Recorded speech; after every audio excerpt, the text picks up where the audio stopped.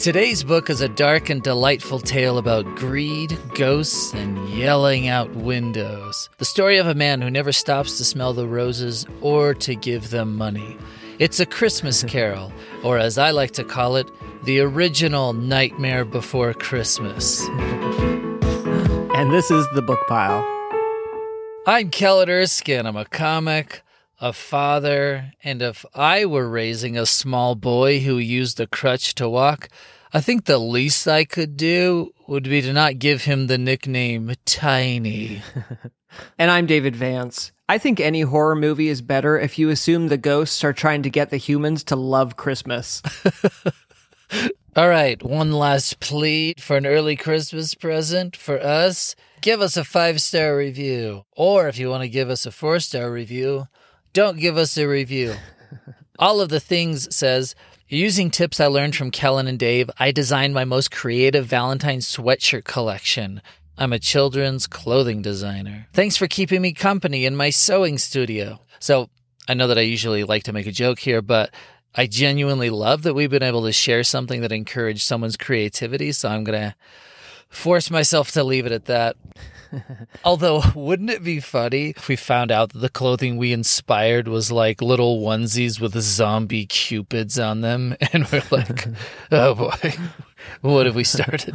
But really, thanks for the kind words, Olive. Finally, our next two books are our end of the year recap, and then a week off for Christmas, and then The Namesake. And apologies when we list future episodes.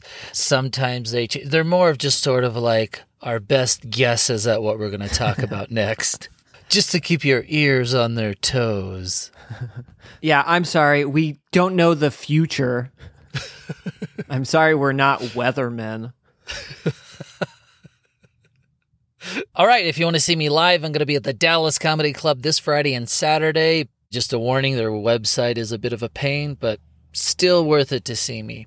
And then I'll be in Des Moines over New Year's. Go to kellenerskine.com for tickets. So I loved this book. I'd never actually read it before, though I've seen several movie adaptations, and they all scared me as a child. I listened to the Tim Curry edition of it on Audible, and he's fantastic. Yeah. As you know, this story is a blend of Christmas and horror. And I've always said A Christmas Carol is a mix between Home Alone 2 and It, both of which starred Tim Curry, which is why he delivers that line so well when he's like, "It'll float, Ebenezer. It'll float." It all floats down here in Christmas. I was also pleasantly surprised at how closely most of the movies I've seen have kept to the story, especially the Muppet one, because Bob Cratchit really is a giant frog. All right, and without further ado, here are 3 lessons that we took from A Christmas Carol. Each of them is delivered from a different ghost. All right, first up, the ghost of Christmas Dave. And I'm not going to commit to this. All right, lesson 1. Write about what makes you angry. As a kid, I remember being told that Charles Dickens really cared about the poor. I always thought Dickens was this rich guy with a good imagination, but he was angry about this stuff partly because it happened to him. Like, in this book, Scrooge wants to send poor people to prison. Dickens's dad was sent to this horrible debtor's prison called Marshalsea. People starved there, people were tortured. Ugh. Also, his books have a lot of child labor. He had to work in a factory when he was 12 years old. And then later he went to school with this sadistic headmaster. Anyway, the stuff that makes you angry can be really great content. Kellen, I've heard you make content about people who don't put their shopping carts back. Can you imagine how funny you'd be if you'd been to debtor's prison? I also think it's funny that what it looks like to be in debt nowadays in America is that you just get another credit card so you can keep eating lunch at McDonald's. True. That's our debtor's prison. All right. Lesson 2. No one likes to see or hear themselves, but it's so valuable. So to me, the biggest proof that I'm not the only one who deals with self-loathing is the fact that selfie filters exist. that it seems like society constantly is like, they're filters, but they just make me look how I actually do look. You know? Yeah. You know how your camera just makes up those photons? The thing that's helped me improve at stand-up more than anything else wasn't a book or a TED Talk. It was taping myself and forcing myself to watch it. I brought this up before. I have a very concerned resting face. Someone once called it sociopathic, which will hurt for the rest of my life. And I also talk slower than I think I do. So accepting those truths, on stage I now raise my eyebrows a bit more and I speak a bit faster. And all of that just makes it so that I don't give a hostile first impression. Like that's just getting me back up to 0. Interesting. I think that for my first couple of years of stand-up, everyone in the audience at first thought they were being robbed. When I was reading this booklet, really, it's very short. It's like a Christmas pamphlet. I tried to read it in the context of the time, 1843, and it had to have seemed so novel at that time. Yeah. So novella, I should say. Before video, to give a character an opportunity to watch themselves in third person, thus enforce themselves to be honest with themselves. I think we take it for granted with our photo and video count on our phones in the tens of thousands. But up until very recently, like the rest of history, it would have seemed like magic to actually watch yourself, much less experience something like seeing your parents as children. Yeah. And I think it's fascinating that what Scrooge learns, it isn't so much from the ghosts lecturing him, it's just in their forcing him to see himself as everyone else sees him. Right. And I'm sure he was also like, I definitely need to raise my eyebrows more. And several times, he has that reaction that a lot of us do, where he's like, stop showing me this. I don't want to see anymore. The one more realistic thing would have been if he was like, is that how my voice really sounds? I do think the only significant difference between this story and his film adaptations is that his change of heart starts pretty early on, whereas the movies generally have him being stubborn up until he's threatened with death, which I get from a narrative standpoint. It is less exciting if the villain learns their lesson at the beginning of a movie. Like imagine 10 minutes into Return of the Jedi if Vader was like, you know what, you're right, Luke. But to me, it does make it a little less meaningful in the movies that his biggest motivating factor isn't so much watching himself mistreat people, but just seeing his lonely grave that then becomes the final straw. Like, I'm so happy I'm not dead. I'll give this family some figgy pudding because I'm still alive. Yeah, the flip side in the book is that it seems almost cruel because he's on board after Ghost of Christmas Present, and the ghosts are like, no, we're still going to show you dead, though, LOL. And again, credit to Dickens. I've always wanted to say that. For creating, to me, what is a very realistic response in that, like, do I really seem that way? I'm going to change immediately. It's interesting to see other stories that have been influenced by this situation, like Adam Sandler's Click, where he has a magic remote control that he gets from Christopher Walken. I'm guessing because Morgan Freeman was busy. And it enables him to watch his own life pass as a grumpy businessman. On the other hand, there's my favorite movie, It's a Wonderful Life, which is really like an opposite Christmas Carol because it's about a really nice guy who gets to see what the world would have looked like if he wasn't there. Yeah. I'd love it if they took more classics and inverted them. Can you imagine opposite Les Miserables, where the pitch was, what if the people made the government's life a living hell so it finally took a stand? But I guess Monty Python's Holy Grail is an opposite of Mice and Men because it's about a bunny that kills people. An opposite tale of two cities is a tale of half a city. That's a math joke. Gump Forrest. A genius is always in the most boring scenario he could be in. Chocolates are like a box of death. So a big takeaway for me from the story is more just a word of advice, especially if you're involved with public communication. Take advantage of the video camera you have on your phone. It's like your own personal ghost of Christmas past. Record yourself, watch yourself, learn from it, get better. All right, lesson 3. Have a thirsty narrator. So here's how this narrator normally talks. Oh, but he was a tight-fisted hand at the grindstone, Scrooge, a squeezing, wrenching, covetous old sinner. So most of the book, the narrator teaches you the meaning of Christmas, except the 1% of the book where he's lusting after women. First, he's just describing this random girl and out of the blue. And yet I should have dearly liked to have touched her lips, to have looked upon the lashes of her downcast eyes and never raised a blush, to have let loose waves of hair, an inch of which would be a keepsake beyond price. In short, to have had the lightest license of a child and yet be man enough to know its value. So anyway, Scrooge said, it's like, hey, buddy, seems like something's going on with you outside of the story, so maybe on your own time. But I gave him the benefit of the doubt because, it wasn't clear how old this girl was, so maybe he's just being, fatherly. Mm-hmm. Then we meet another girl, and he says, she was very pretty, exceedingly pretty, with a ripe mouth that seemed made to be kissed, as no doubt it was, and the sunniest pair of eyes you ever saw. Altogether she was what you would have called provoking, but satisfactory too. Oh, perfectly satisfactory. What is happening with this narrator? Yeah. Yet it's never quite clear who he is. Yeah. Other than in these moments where he breaks the sort of pervy fourth wall. Wait, is this Columbo reading to Fred Savage? What is happening? At this point, the producer took the narrator aside and was like, hey, we're getting complaints.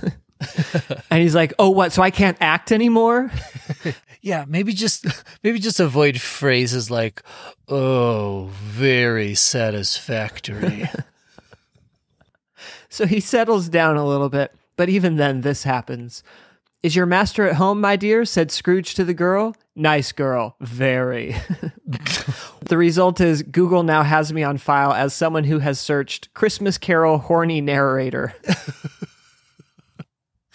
And to be clear, Dave and I both loved this book, as we both enjoyed Mistborn, which apparently some of our listeners took away that we hated that book because we did spend 8% of the time making fun of it. And to clarify your clarification, I was half and half on Mistborn just because the beginning was very slow for me. But I do also think people think we dislike books just because it's a comedy podcast, and so our instinct is to find the joke. Mm-hmm. There aren't a lot of great jokes about how good To Kill a Mockingbird is. All right, random facts. I asked that new AI, OpenAI, for funny observations about A Christmas Carol, and here are the best ones. It's a good thing the Ghost of Christmas Past doesn't have Instagram, or else Scrooge's embarrassing childhood moments would be all over the internet.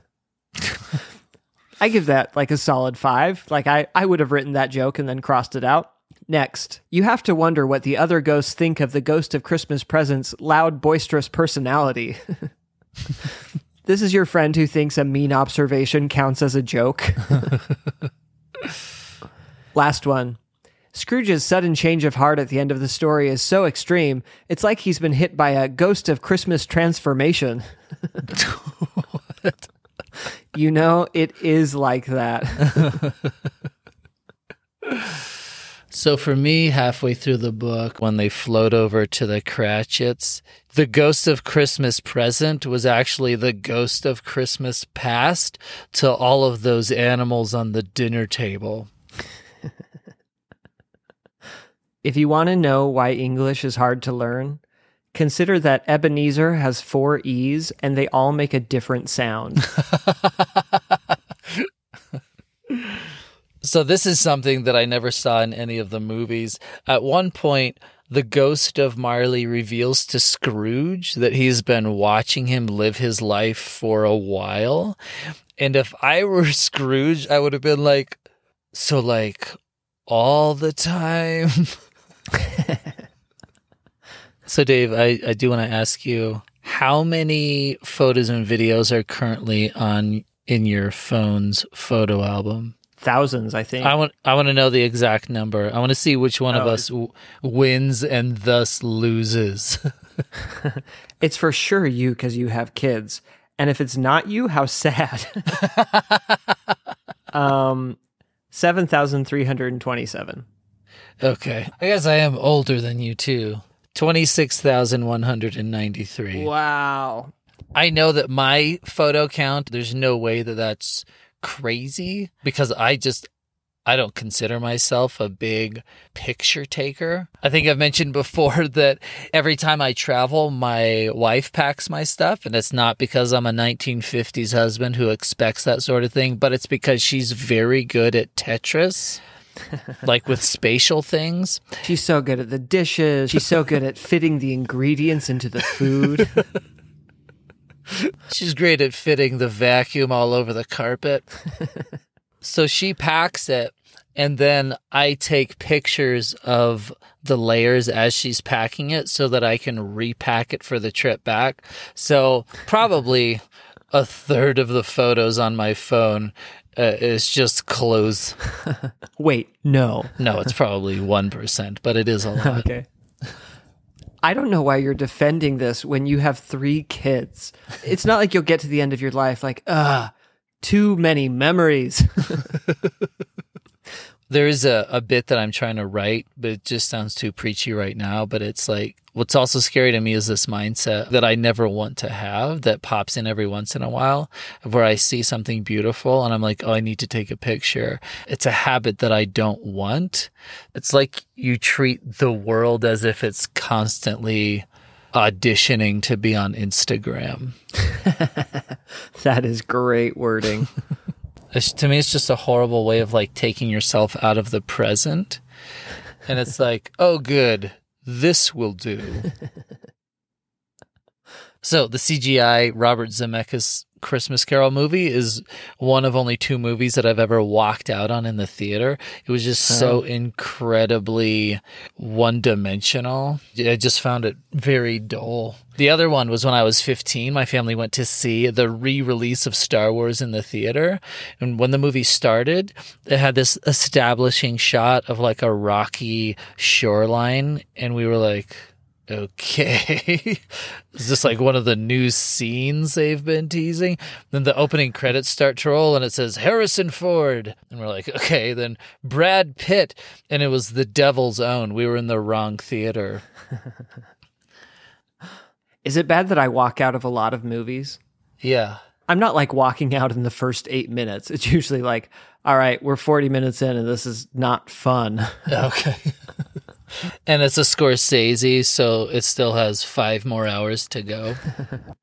No, the last 2 I walked out of were Spider-Man 3 and Black Panther 2. Wait, are you talking about Spider-Man 3 or the newest Spider-Man? The newest Homecoming? one. Are you serious? Yeah. Oh, man. I thought it was very exciting. I don't even think I've seen the Tobey Maguire one. Okay, so then it wouldn't have meant anything to you. Then. Oh, no, it meant nothing to me. Yeah, well, that's... I didn't know. It's like taking a class and you didn't know there was a prereq. No one told me.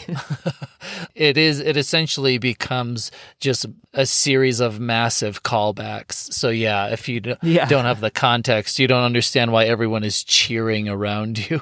In the same way college courses tell you the prereqs, movies with tie-in should tell you which movies you have to have seen. They should have put that in the tagline. The Amazing Spider-Man, * amazing if you saw 7 other movies prior. So here are a few of my favorite quotes from the book describing Ebenezer Scrooge. The darkness was cheap and Scrooge liked it. Speaking of how frugal Scrooge was, even in his own home, I grew up in a house where the thermostat never seemed to be above 46 degrees, so I get it. Then another part, when Scrooge is begrudgingly giving Cratchit the day off, Cratchit says, "It's one vacation day a year." And Scrooge is like, "A poor excuse for picking a man's pocket every 25th of December." Again, it's such like a political debate move to convert one day a year and make it sound like it happens all the time. Also, he's going to love finding out about maternity leave. And then finally, and this one is so dark. If anything, Scrooge's personality is even darker in the book than I have seen in any film adaptation. Because at one point he says, quote, "If I could work my will, every idiot who goes about with Merry Christmas on his lips should be boiled in his own pudding and buried with a stick of holly through his heart." It's like, whoa, man. He's for sure thought about that. Like, that doesn't come to you off the cuff. Would have been funny if Cratchit was like, okay, man, I get it. You're a happy holidays sort of person. All right, to recap, our favorite lessons from A Christmas Carol. 1, write about what makes you angry. 2, no one likes to see or hear themselves, but it's so valuable. 3, have a thirsty narrator. And 4, this is my impression of Dave at the movies. Spider-Man, humbug.